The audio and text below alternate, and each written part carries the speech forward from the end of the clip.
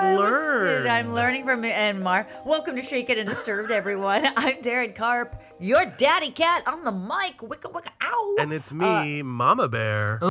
On the mic. On the other mic. On the other mic.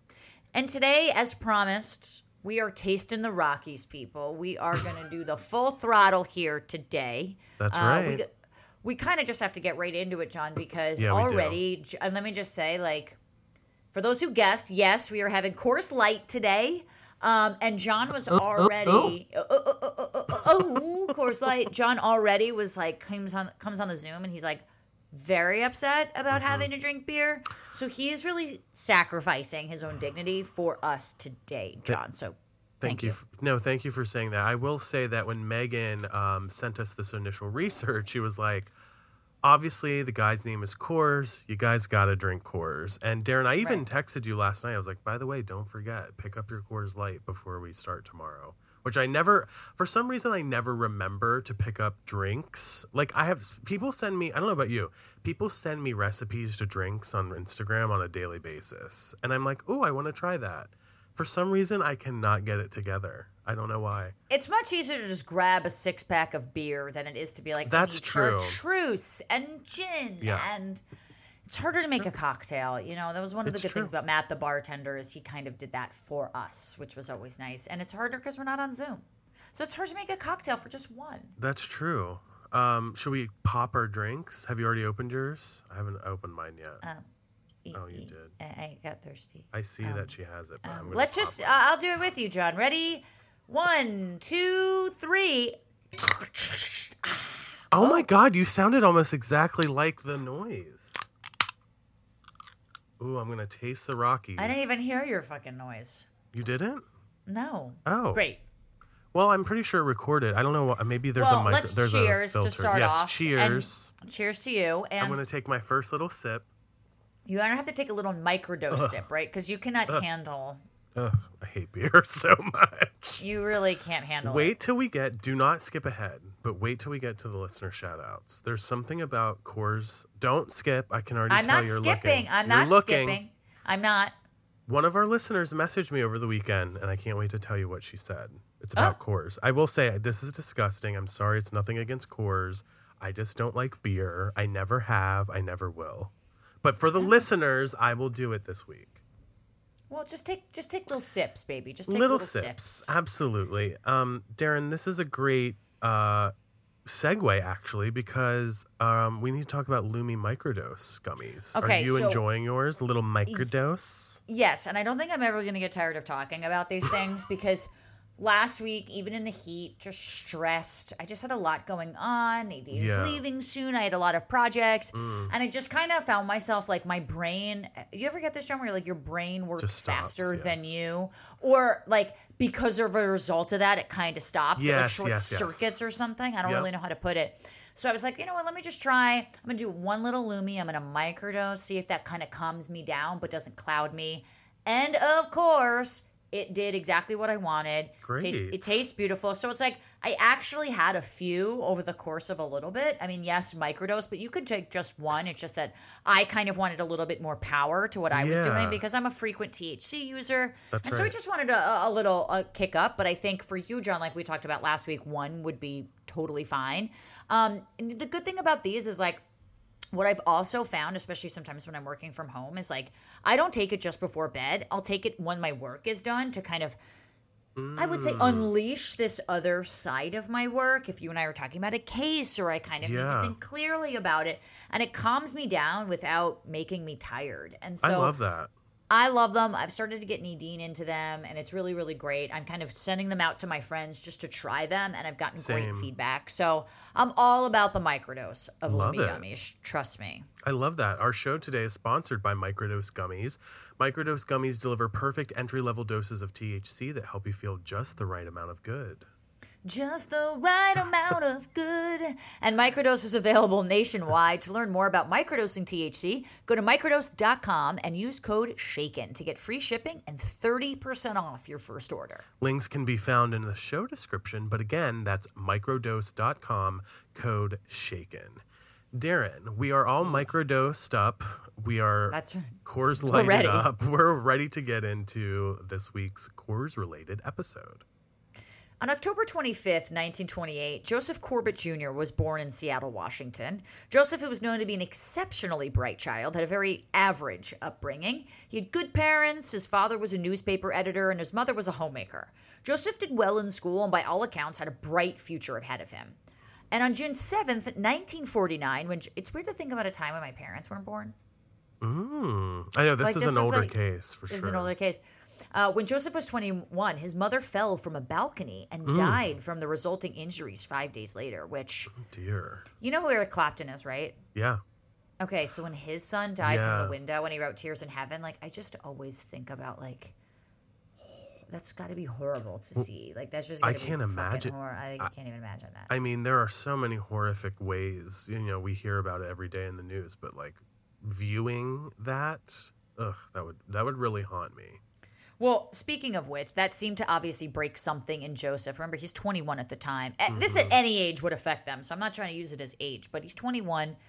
It caused him to kind of break. He became extremely erratic after his mother's death. And on December 21st, 1950, my dad was only 4 months old at the time. Just 6 months after his mother's passing, Joseph murdered a hitchhiker outside of San Francisco by shooting him in the head. Joseph was arrested and pled guilty to second-degree murder. Seems almost like an open and shut case. Yeah, really, it does. And on March 15th, 1951, he was sentenced to prison for 5 years to life. What a wide gap, isn't it? Yeah, definitely. Why 5 years to life? I mean, that could be any sentence. Yeah, and the thing is, like, we don't have a lot of the details right now, but it's like, what is the situation here? What was the motive? Was this a situation of maybe self-defense turned wrong? 5 years isn't really a long time for murder, obviously, but to life seems to indicate, like, there's an issue here. And it's second-degree murder. Okay, so, Right. not capital. But on August 1st, 1955, just a few years into his sentence, Joseph snuck out of his minimum security prison and escaped. He made his way to Denver and rented an apartment under the name Walter Osborne, where he lived for only a few days, seeming to know the authorities were on his trail. The police did indeed turn up at his apartment just days after he abandoned it, and they spoke to the landlord, who described his short-lived tenant as a quiet man who had decided to leave town only after a few days in order to go to school in Boulder. And this is such a sign of the times too, right? Because, like, imagine trying to get an apartment now under another name. Like, at least in New York, and I'm sure a lot of other places. I have no idea how to do that. So, like, no how idea could you do that? I feel like every once in a while we hear of these, like, cases in the media where people are getting away with things like this too. And I'm like, how are you doing that in 2022? Like, I have to give my blood type, a blood sample, hair follicles. Yeah, right, They're exactly. on It's me. impossible. Well, later that same year, Joseph rented another apartment in Denver, once again under the name Walter Osborne, and found a job at the Benjamin Moore paint plant that's out there. After settling in to his new home, Joseph began making a series of extremely suspicious purchases, which is very hard to say, by the way. Extremely suspicious purchases. Say that 10 times fast. Extremely suspicious purchases. Yeah, that's hard. Takes a second. It's like puffed. Right. That's right. Listen to NMR for that. One of those purchases was several guns through the mail, which is, of course, something you can do, which I find bizarre. And even this was in, the 50s or whatever. In 1959, Joseph ordered several pairs of leg irons, which I don't even know what those are, and 3 pairs of handcuffs, all spread out over multiple mail order purchases. In January, I know what those are. I'm going to look it up. Yeah, look those up. Leg irons. I don't know. In January of 1960, Joseph bought a new car, a yellow 1951 Mercury. Did you find out? Leg irons are kind of like handcuffs on your feet. Oh, good. When prisoners are shuffling through. Yeah. I was thinking furniture, so I'm glad you cleared that up. Anyway, he bought a 1951 yellow Mercury. Adolph Coors III was the heir to an empire. His grandfather had started, Darren, the Coors Beer Brewery in 1873. Let me take another sip if I don't. Yep. Microdose that. Oh. Very slow. Oh, very gross. Although he himself was allergic to beer, Adolph became president of the company, which he ran with his 2 brothers. I didn't know that interesting fact. Yeah, that is interesting. So in 1960, 44-year-old Adolf was known as a quiet, reserved family man. He'd been married for 20 years and was a good father to his 4 children. On February 9th, 1960, just before 8 in the morning, Adolf left his home in Denver. He was on his way to his family's brewery in Golden, Colorado, roughly 12 miles away. Did you hear how I said that? Colorado. Colorado. I don't It's know. the beer drinker in you. It's where you drink beer. I don't know why I said it like that. But tragically, Adolf never made it to his destination.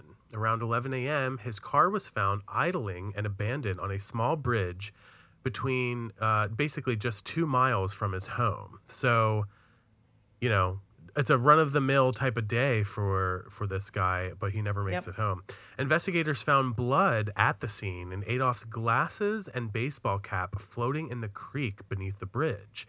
This detail was interesting to me when I read it because that indicates to me that whatever has happened here has been somewhat recent, right? Because if you see a baseball hat and glasses kind of floating beneath the bridge, it means it hasn't floated far away. You know what I mean? It's somewhat recent. Right, or depending on how long it's been in the water for. But also, I'm kind of surprised that glasses wouldn't sink.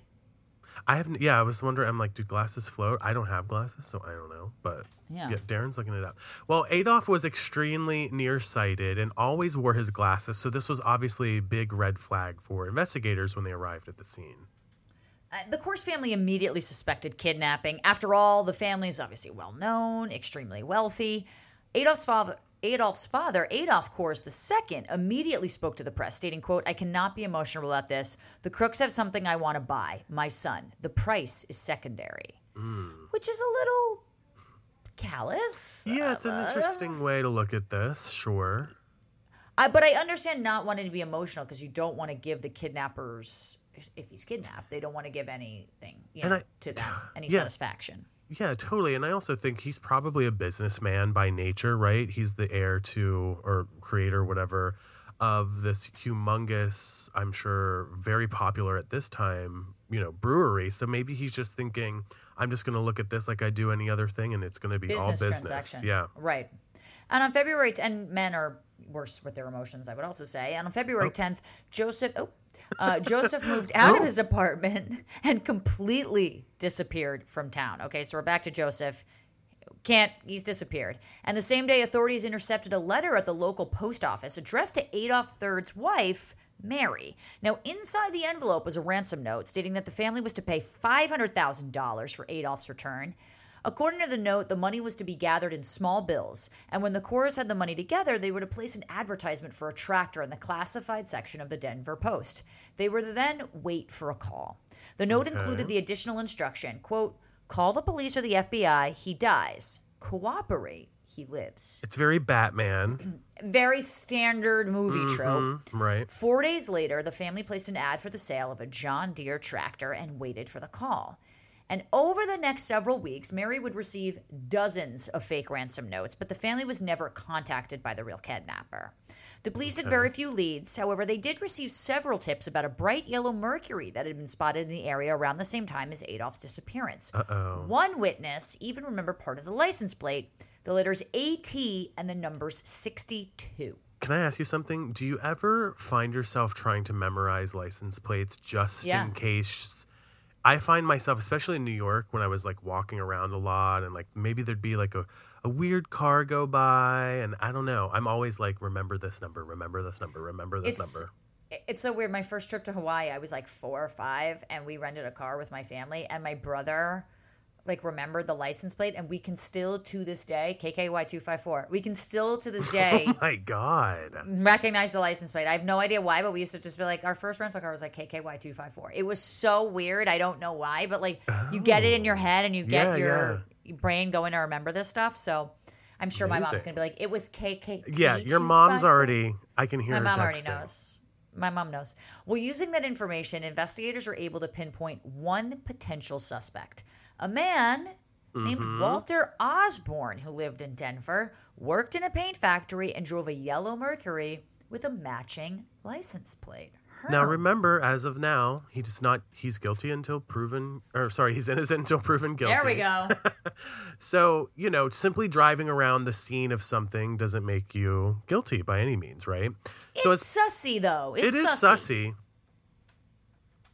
Well, as police followed this lead, they were able to obtain fingerprints from Walter's driver's license application.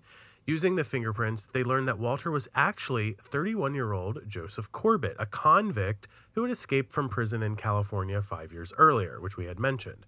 On February 17th, the Yellow Mercury was found near Atlantic City. The vehicle had also been set on fire. Very cash.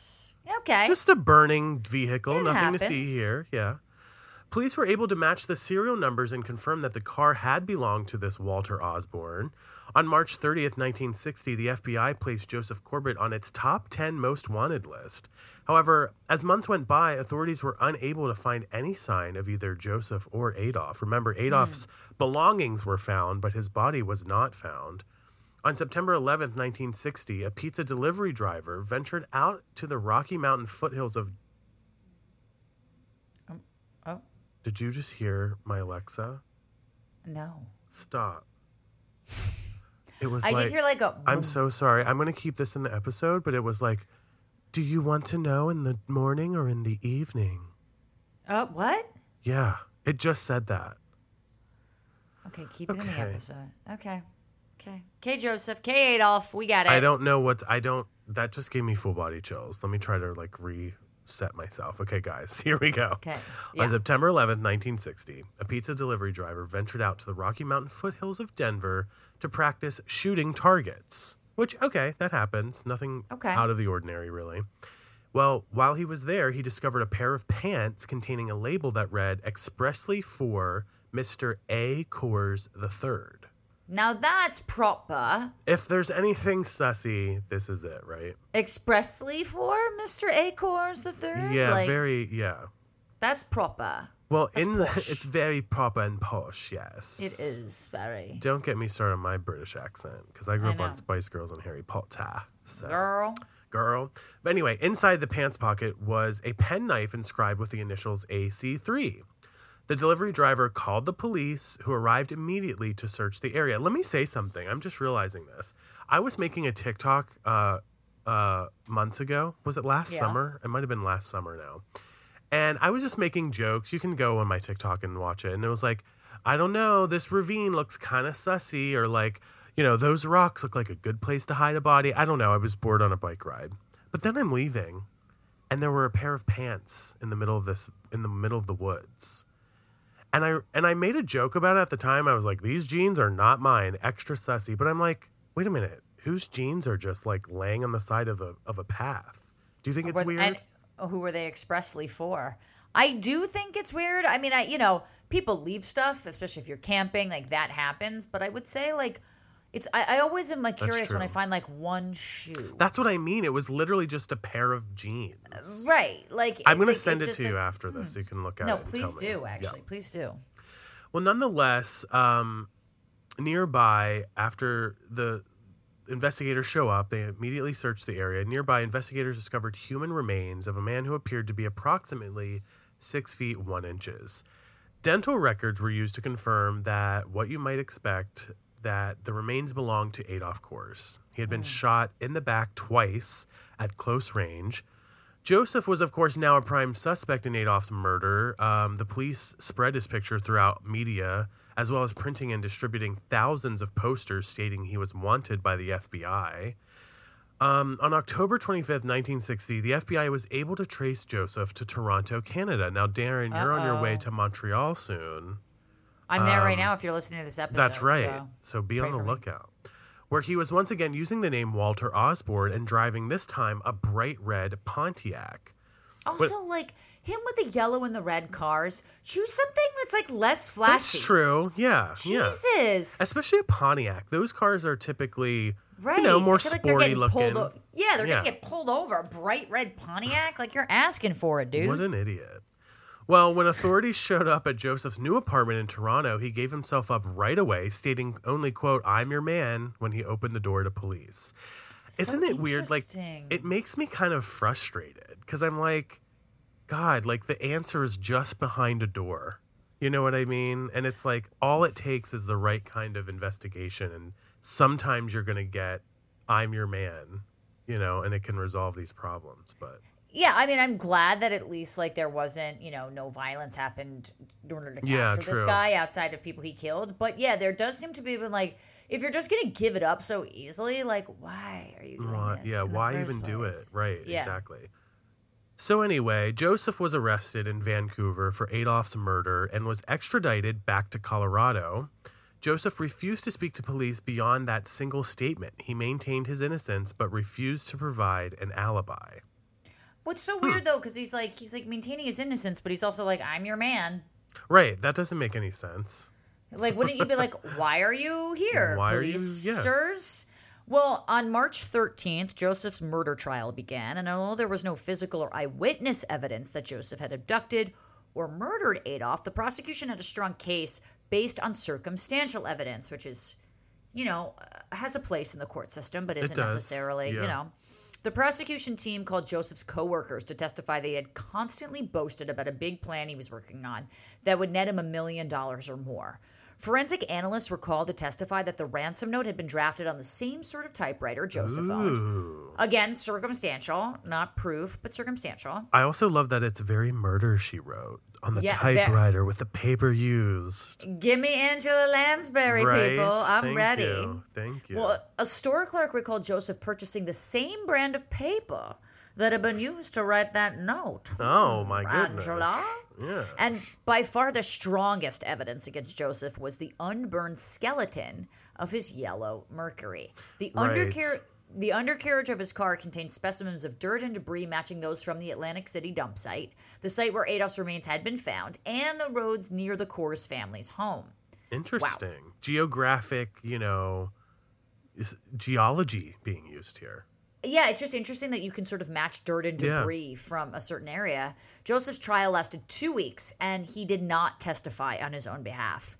On March 29th, 1961, the jury returned a verdict of guilty, which carried an automatic life sentence. Joseph, however, was a model prisoner, and on June 15th, 1978, 16 years essentially into his sentence, he was released on parole, and the community was very upset with the decision on the court's part. But he's a model prisoner, so maybe he's turned a new leaf.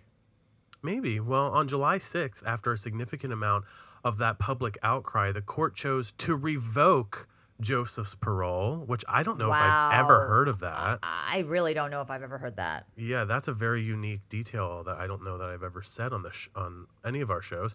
Just 1 year later, on July 5th, 1979, Joseph was granted parole once again on the condition that he never set foot in the state of Colorado again. Oh, good. Just make it another state's problem. Another state's problem. That's fine. As long as he's not, like, killing and raping in Colorado. Right. Then everything's good. Yeah.